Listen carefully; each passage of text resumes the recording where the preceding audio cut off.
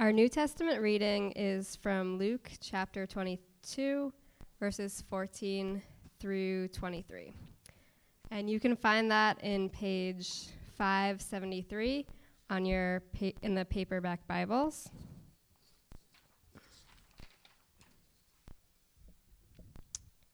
And when the hour came, he reclined at a table, and the apostles with him. And he said to them, I have earnestly desired to eat this Passover with you before I suffer. For I tell you, I will not eat it until it is fulfilled in the kingdom of God. And he took a cup, and when he had given thanks, he said, Take this and divide it among yourselves. For I tell you that from now on I will not drink of the fruit of the vine until the kingdom of God comes. And he took the bread, when he had given thanks, he broke it and gave it to them, saying, This is my body, which is given for you. Do this in remembrance of me. And likewise the cup after they had eaten, saying, This cup that is poured out for you is the new covenant in my blood. But behold, the hand of him who betrays me is with me on the table. For the Son of Man goes as it has been determined, but woe to that man by whom he is betrayed. And they began to question one another, which of them could it be who is going to do this? The sermon text is from Jeremiah chapter 31, verses 31 to 34, and you can find that on page 426 in your Bibles. Behold, the days are coming, declares the Lord, when I will make a new covenant with the house of Israel and the house of Judah. Not like the covenant that I made with their fathers on the day when I took them by the hand to bring them out of the land of Egypt. My covenant that they broke, though I was their husband, declares the Lord. For this is the covenant that I will make with the house of Israel after those days, declares the Lord. I will put my law within them, and I will write it on their hearts. And I will be their God, and they shall be my people. And no longer shall each one teach his neighbor and his brother, saying, Know the Lord, for they shall know me, from the least of them to the greatest, declares the Lord. For I will forgive their iniquity, and I will remember their sin no more. This is the word of the Lord. You guys let me know if this is too loud. Oftentimes my voice can get out of control, and so I don't want to wake anybody sleeping. And I will assume that if your eyes are closed, you're not sleeping, but you're praying.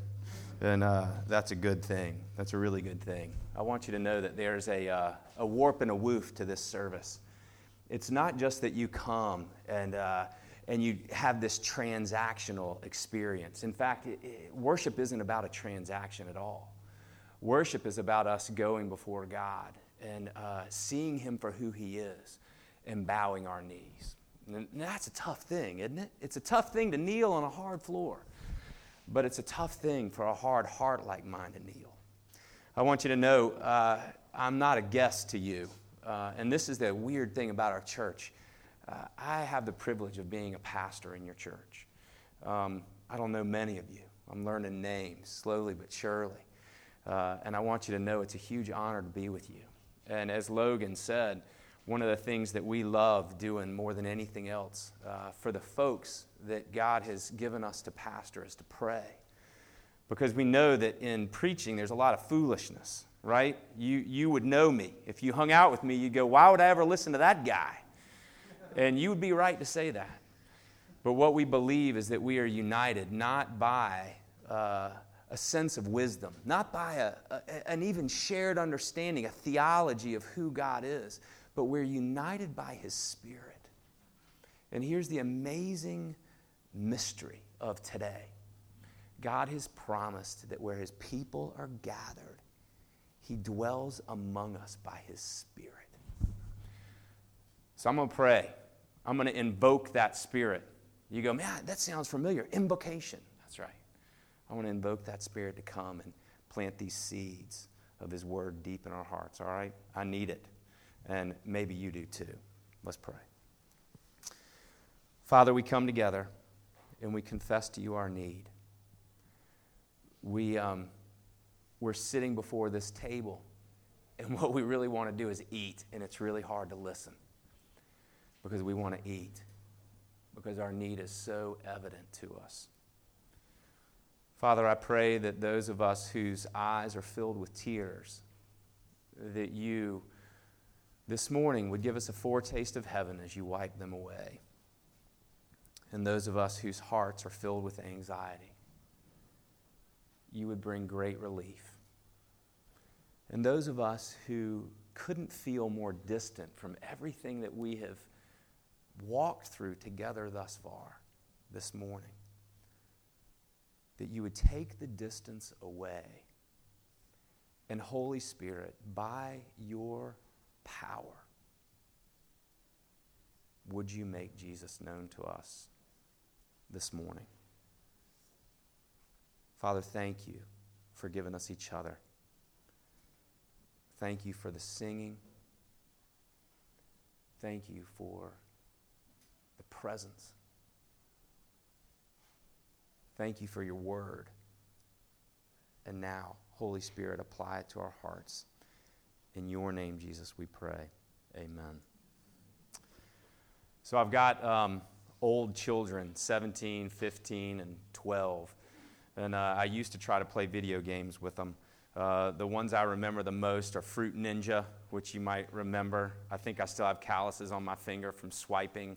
I did get good enough to use both thumbs at one point in time, but there's no way I could do it anymore.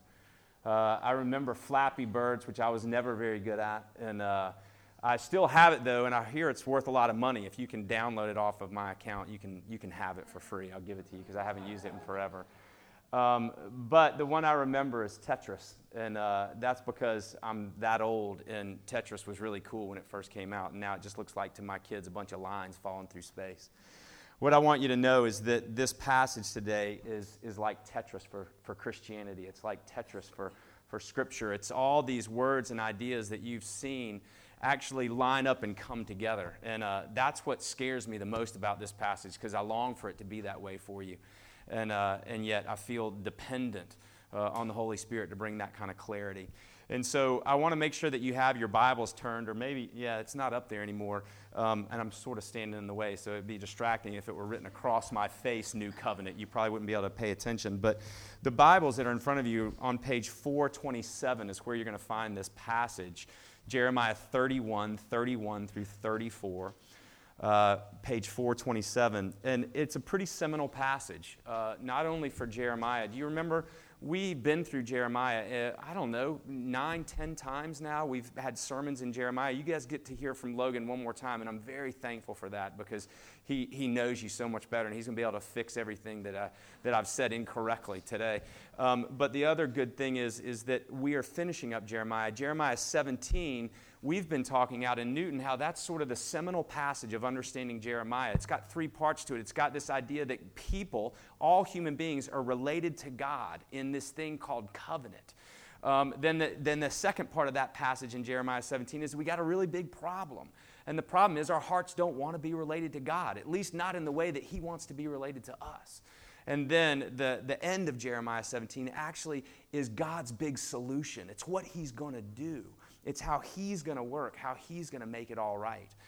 This is the next to last passage, and this is about God's solution. This is, again, this portion of Jeremiah that's really good news. And what it does for us in many ways is it fits together almost the entire Bible, almost what it means to be a Christian. And so the first thing that I want to tell you is that if you have thought of Christianity as anything other than relational, you've missed Christianity. You've missed what it's about. This is the first of 3 things I want to talk to you about. But the first component of Christianity that we're reminded of in this section is that it's all about our relationship with God.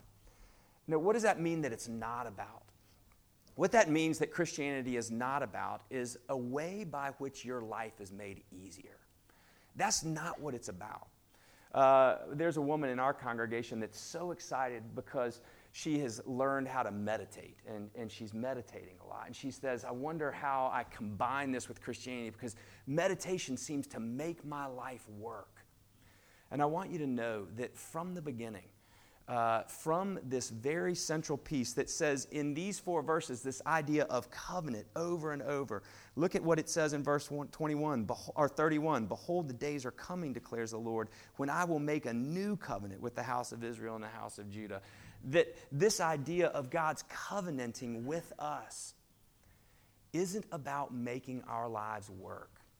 In fact, the one thing that is promised in all of Scripture, because human beings are fallen and we are all sinful, is that we will suffer. That's been forced in front of us, front and center, right? Front and center in the last 3 days as we've considered the bombings in Paris, hasn't it? Right in front of our faces. You can't deny it. My wife read a post on her Facebook feed from a woman who lives in Beirut, Lebanon. And she goes, it's great that Facebook now has an I'm safe box checked for all the people in Paris. But what about those in Beirut where the bombing has been happening ad infinitum for years and years and years? We cannot deny that we live in a broken and a fallen world, and that suffering is part of who we are as human beings living in that world. And Christianity is not about, at core, making our lives work. Nor is Christianity, at core, this idea of figuring out how to make an impersonal connection to a deity. How to just create something so whatever is up there, transcendent for me, is fine with me.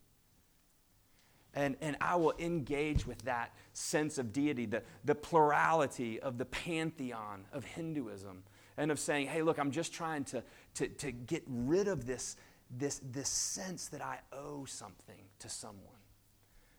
That's not at core what Christianity is about. And to the extent that has been what you have thought about Christianity, Christianity doesn't make sense to you. And I would even say, as a Christian, I slip into this transactional interaction with God of saying, my life is not going well. I need to go to church. And what usually is behind that idea?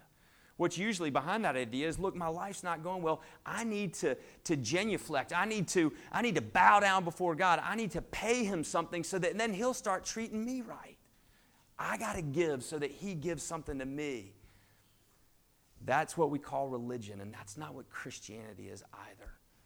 But Christianity is at core relationship. And that's what this passage is all about. And that's why it's seminal for us to understand this passage. If the Tetris of what we understand the Bible, the words that we have in our minds, covenant, testament, new covenant, Old Testament, new covenant, if any of that stuff is going to come together, we've got to understand that this idea of covenant means at its center that Christianity is about relationship. Listen to these two verses, 31 and 32 then, in that context. Behold, the days are coming, declares the Lord, when I will make a new covenant with the house of Israel and the house of Judah, not like the covenant that I made with their fathers on the day when I took them by the hand to bring them out of the land of Egypt. My covenant that they broke, though I was their husband, declares the Lord. Do you hear the relational content of that passage?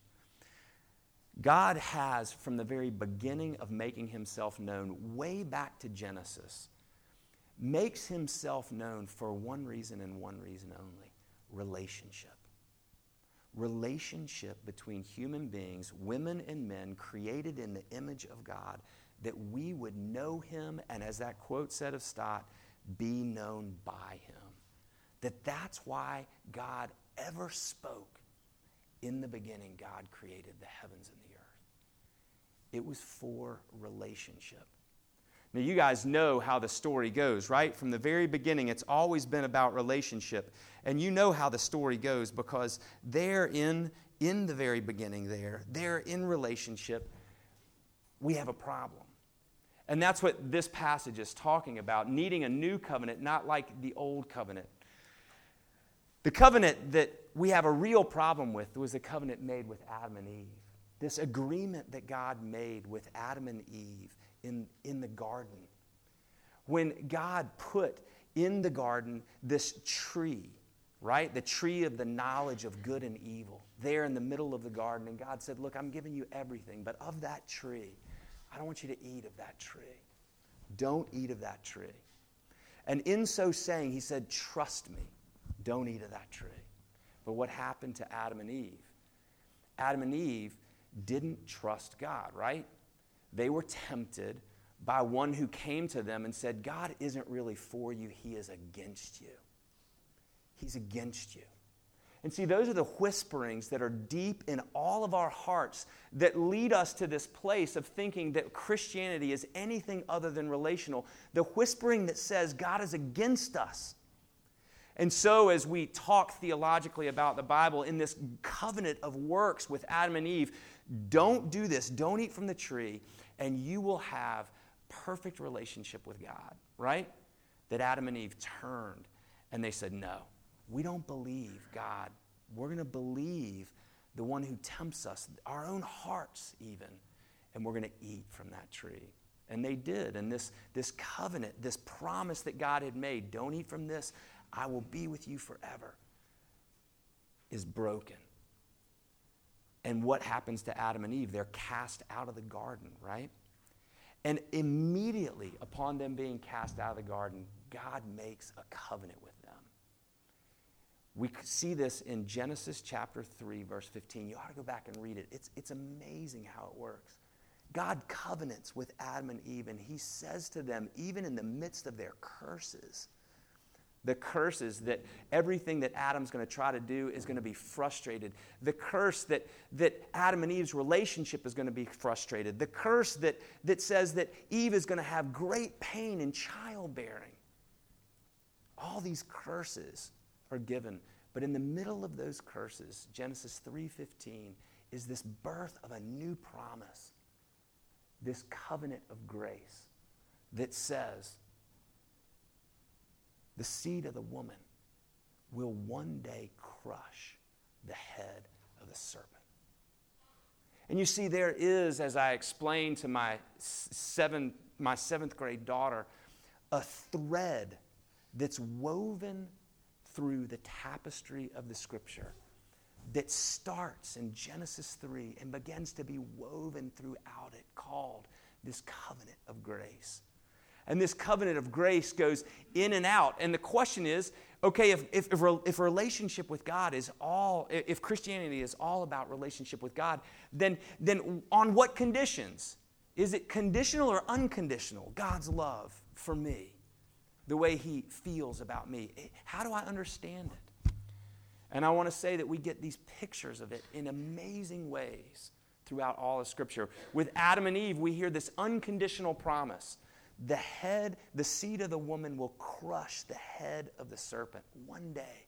This echo, this cry, it's the note above the note, right? That haunts our minds, that one day we will be free. And this deep desire for that freedom, right? Then it goes on through, and we see another example of it given to Noah. Remember how God decided he's going to crush or cleanse the earth by sending in a flood? And God gives the promise of never flooding the earth again, and he gives the rainbow. And he says, I promise you, as long as there is day and night and seasons, and as long as the sun is in the sky, I will never flood the earth again. It's a promise. It's unconditional. That's not how I'm going to bring justice in the earth. Unconditional. Abraham is another one. Comes to Abraham, and God says, I'm going to bless the nations through you as long as you put your faith in me. Right? And you get this unconditional promise that he comes to Abraham and takes him out of his father's land. And he goes, if you'll leave your father's land, I'm going to bless the world through you. And it seems unconditional and conditional. Faith is a condition, right? How do we understand that? Then we follow the line through in Abraham and get all the way to Moses. And this is the covenant that is mentioned here, right? This covenant that is the fullest orb sense of kind of the revealing of this covenant of grace thus far. And it says this, the new covenant that I'm going to make is not like the covenant that I made with their fathers on the day when I took them by the hand to bring them out of the land of Egypt. Do you remember this story? Do you remember how through Abraham's line, God had blessed his line. And Joseph, one of the 12 brothers, ends up moving to Egypt. Remember, his brothers sold him into slavery, and he got into Egypt. And then the brothers came, and they wanted to be fed and to be cared for. And so he forgives his brothers, and they all come together. And in this nation of Israel, these Hebrews began to grow in Egypt, and they become a strong nation. And that's when the Egyptians enslaved them. And that's when, as they're enslaved, Pharaoh is so afraid that he begins to kill all the babies, right? And he kills the newborn babies because he doesn't want the Hebrews to become more and more powerful. And that's when Moses' mother in faith gives birth to Moses and puts him in a basket and shoves him down the Nile River, floating him, as it were, to the daughter of Pharaoh, that he might be saved. And through Moses, God brings his people out of Egypt, and he promises them a land. And he says, I'm going to be your God, and you're going to be my people if you will follow me, if you will obey me. And then you know the way that it goes. He gives them the 10 Commandments. He writes it on tablets of stone. He gives it to them. And Moses reads these 10 Commandments, and all of the people say, we're going to do everything that you've said. We're going to do it. We're going to do it. And you want to know what Moses does? Moses kills a big bull. And he takes the water and he mixes it, or he takes the blood and he mixes it with water, and he dips this branch that would be like having cotton balls at the end of a long branch. He dips it in there, and as the people are walking by, he shakes it on them so that the blood of the covenant is shaked on them. The blood of the covenant. This thing that says we will obey God, and God promises to bless us, be with us, and to give us the land. This conditionality, right? So much so that this is the covenant that begins to shape from Exodus forward all of the Old Testament. Well, you know the story of Jeremiah, as Chad and Logan have been teaching it, that the nation of Israel pulls away from God and says, I don't want anything to do with you. Not the way that you want it. We want it our way. And this is where my heart is pulled into the heart of the Israelites. I say, I want it my way too. That's also how I want it. I want it my way, God. I want you to respond to me, not me to respond to you. And the nation of Israel is broken down over years and years. Throughout the times of the judges and then into the times of the kings, we have this high point with King David, and God makes another covenant with King David and says, through your line, David, I'm going to bless the entire world, and you will never have one that is not of your line on the throne of David forever and ever. This unconditional promise. And this covenant that God makes with us, it has this nature within the Israelites of this conditional and this unconditional nature. And you go, well, is the covenant of grace conditional or is it unconditional? And really the only answer is yes. Yes, it is. It is both conditional and unconditional as God makes these promises known throughout history. Well, you know that Jeremiah is one of the prophets that finally the nation of Israel is divided up into a northern kingdom and a southern kingdom. The northern kingdom has been sent off into exile, and now the southern kingdom is being crushed by the Babylonians. And Jeremiah is writing, and he's saying, I want you to know that you're going to be in Babylon for a long time. So last week you heard about Jeremiah 29. And then you're going to be there, plant vineyards, grow gardens, have children, have your children marry, have them have children, because you're going to be there for 70 years. You're going to be there a long time. You're in exile. But God has plans for you, Jeremiah says. He knows you. He has plans for you. And God said, while you're in exile, I want you to seek the welfare of the nations where I've sent you. I want you to pray on behalf of that nation, for in their welfare, you're going to find your welfare, right? And you get this amazing picture of God doing something new. And what God does here in Jeremiah 31 is reveal that newness. He says, in comparison to the covenant that has been revealed thus far, that it's going to be a new covenant. It's going to be a brand new understanding of it. He says it's not like the covenant that I made with their fathers on the day when I took them by the hand to bring them out of the land of Egypt. My covenant that they broke, though I was their husband, declared the Lord. And then in verse 33 it says, for this is the covenant that I will make with the house of Israel after those days, declares the Lord. I will put my law within them, and I will write it on their hearts. And I will be their God, and they shall be my people. And no longer shall each one teach his neighbor and each his brother, saying, Know the Lord, for they shall all know me, from the least of them to the greatest, declares the Lord. For I will forgive their iniquity, and I will remember their sins no more. You see, this unconditional aspect of the covenant really does highlight our complete need and God's unbelievable mercy and generosity, his compassion and his provision. The conditional aspect of this covenant of grace shows us God's justice. When the law is given, it is a gracious thing that the law is given, because it shows us who God is in his holiness, but also our need and our brokenness, what we cannot do. And that's why in that time we were driven to needing a sacrifice.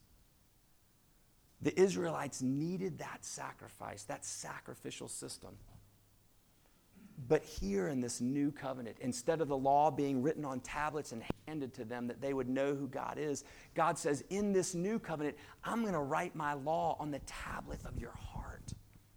I'm going to inscribe who I am on the inside of your heart. What was external becomes internal. What was mediated by priests and by the death of animals becomes mediated by Christ and by the Spirit that he sends. You see, this amazing thing happens when we see the conditionality of God's covenant relationship with us, obedience. We begin to understand his holiness, but our rebellion. It suddenly makes sense to us, and it goes, yes, that's who I am. But the amazing thing is that in this new covenant where God has provided something new that had never been seen before, in those days, it says, what we find is that God begins to deal with us and our deepest problem. Now, the interesting thing is, in the Old Covenant, the covenant was inaugurated. It was started by the death of this animal, and the blood was taken into the hyssop branch, and it was shaken on the people. And that's when they said, we'll do it, and going out from there, point A and moving forward. So we understand that the Old Testament is the account of the Old Covenant, right? This covenant that was administered through the law, that showed us our need, but didn't have the power to save us. And when it says in verse 33, in this covenant I will make it with them, with the house of Israel after those days, declares the Lord. After those days is what I want you to see. After what days? And what we begin to understand is that the last prophet of the Old Covenant was actually not in the Old Testament, but in the New Testament. Was actually this prophet named John the Baptist, who saw Jesus one day and said, look, there he goes, Jesus, the Son of God, the Lamb of God, who takes away the sins of the world. And there we begin to see that there is going to be a lamb provided, a new lamb, Jesus, provided by God himself, the very Son of God, sacrificed on our behalf. So that this new covenant, as it's called, this new way of God dealing with people, dealing with us as individuals in our very hearts, knowing him, is what happened when Jesus came. St. Jerome is the one who first translated the Bible into Latin. And when he did, he's the one that named the New Testament, and the Old Testament, the Old Testament. And he used that word testament because in Latin, testamentum, it actually means covenant. And he's saying in the Old Covenant, this is how grace was understood through our need because the law broke us down. Do you know that the writer of Hebrews reminds us that in Leviticus, every time an animal was sacrificed, it was for unintentional sin, not intentional sin. For unintentional sin, so that when we sin, when we tell God in rebellion, we want nothing to do with you, we're going to do it our way, there is no sacrifice for that sin. And it leaves us wanting and trusting in God. What is going to be the sacrifice for that sin? How are you going to bring it? Thus comes Jesus, the one who says of this very cup that we're about to participate in, this is the cup of the new covenant. It's the cup of my blood, which is shed for the remission of your sins. And do you know what's amazing? What's even more amazing is that this covenant is no longer just with the nation of Israel, no longer made with just the people of Abraham's descent ethnically, but is made with anyone who puts their faith and trust in God. That's why it says, no more will you be telling your neighbor, know the Lord. For they will all know me, from the least to the greatest. This is an amazing thing. This new covenant that explodes not just for the nation of Israel, but for all the nations of the world. And do you see that this is the fulfillment of what God said to Abraham in Genesis 17 when he says, through you, all the nations of the earth will be blessed. Jesus, who the writer of Matthew makes it clear is the son of David, because the covenant given to David, he was promised that there would be one that reigns on his throne forever of his lineage. And that's why it's a big deal that who Jesus came from. Jesus is the Lamb of God who takes away the sins of the earth. One writer wrote it this way: the last prophet of the old covenant identifies Jesus as the last lamb. Prior to this, there had been tens of thousands of sacrifices made in the temple. But now we see that all the animals supplied by men are to be replaced by this new lamb that God is providing. That's who Jesus is. The amazing thing is that testament also means, the last will and testament. Like if I were dying and I were telling people what's going to happen after my death and where my stuff was going to go. When the New Testament is written, Jesus himself is the one who writes that and says, with my blood, I am purchasing men and women for God. And these are mine. This idea of the New Testament. It's the same story that God has created from the very beginning, because Christianity is about relationship. And it is his fulfilling of the covenant of grace in Christ in this new way, this way that had never been seen before. Providing Christ in his perfection, God become human being, so that when he dies, he's no lamb that dies. Whose blood can't cover my sins? I'm not a lamb. Look, I'm a mess, but I'm no lamb, right? You're not a lamb. You're a human being created in the image of God.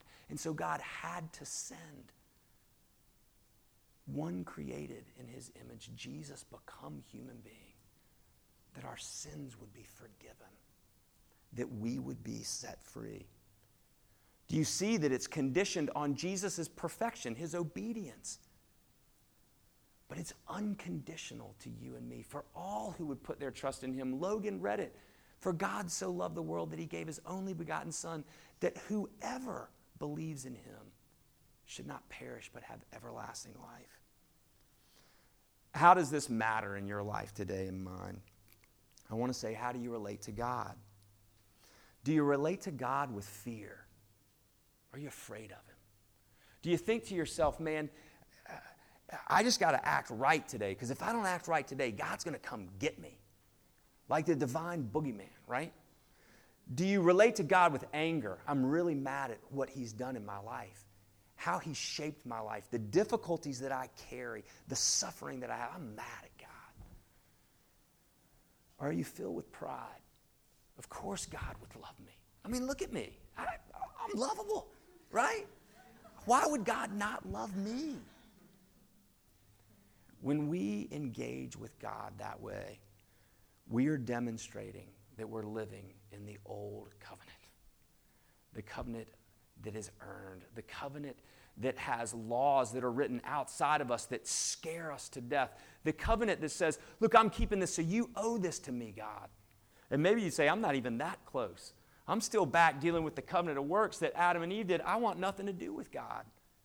And you see, the scope of the Bible helps you understand how that works. It's amazing. Or is your life marked by thankfulness, humility, and another kind of fear? You know the song that we probably all know, whether you've grown up in the church or not, Amazing Grace. We probably all know it, right, in some way. You ever heard that line that says, "'Twas grace that taught my heart to fear, and grace my fears relieved"? Isn't that interesting? "'Twas grace that taught my heart to fear, and grace my fears relieved." Here we see that grace. The grace of God who sent Jesus.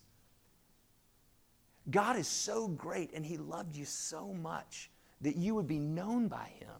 "'Twas grace that taught my heart to fear, and grace my fears relieved." Do you live with that kind of fear? The fear that pulls you in. The fear that makes you want to know God. The fear that longs for that intimacy. Because you hear it in the end of this passage, right? "No longer shall each one tell his neighbor and each his brother, saying, 'Know the Lord,' for they shall all know me, from the least of them to the greatest, declares the Lord. For I will forgive their iniquity, and I will remember their sin no more." Isn't it amazing the lengths to which God went to pursue us? I want you to know, I am the one, not the 99. I am the one who went astray. This passage makes that very clear. And God came after me. I want to ask you a question. Is God pursuing you today? Do you know why he's pursuing you? Because he will go to any lengths to get a hold of you. Until the last of your days. From the youngest of us here to the oldest of us here, God is a God who pursues and has made himself that way. He sent Jesus that we might know the forgiveness of sins, that he would remember our iniquity no more, that we might know him. Here's the last thing.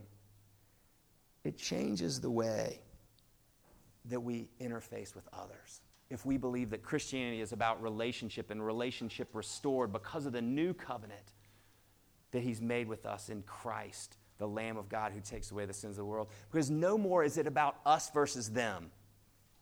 It's not about us versus them anymore. That's not what this is about. This is about identification with each other's weakness, with the brokenness of humanity, with our own sense of rebellion, that we might go and tell others the good news of Jesus, the Lamb of God who takes away the sins of the world. This Tetris is hard to get a hold of. I know it. Some of the blocks are crooked. You know, they turn right in the middle. And you thought that you had it in the right spot and it gets jammed. That's why we need each other. We need to keep working this out together.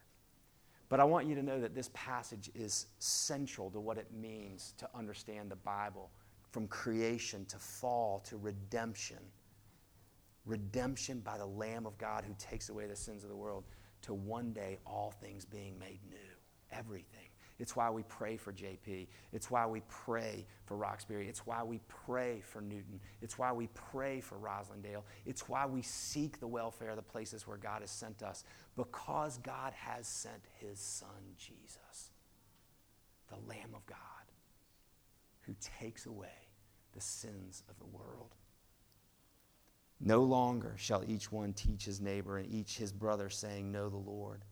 For they shall know me, from the least of them to the greatest, declares the Lord. For I will forgive their iniquity, and I will remember their sin no more.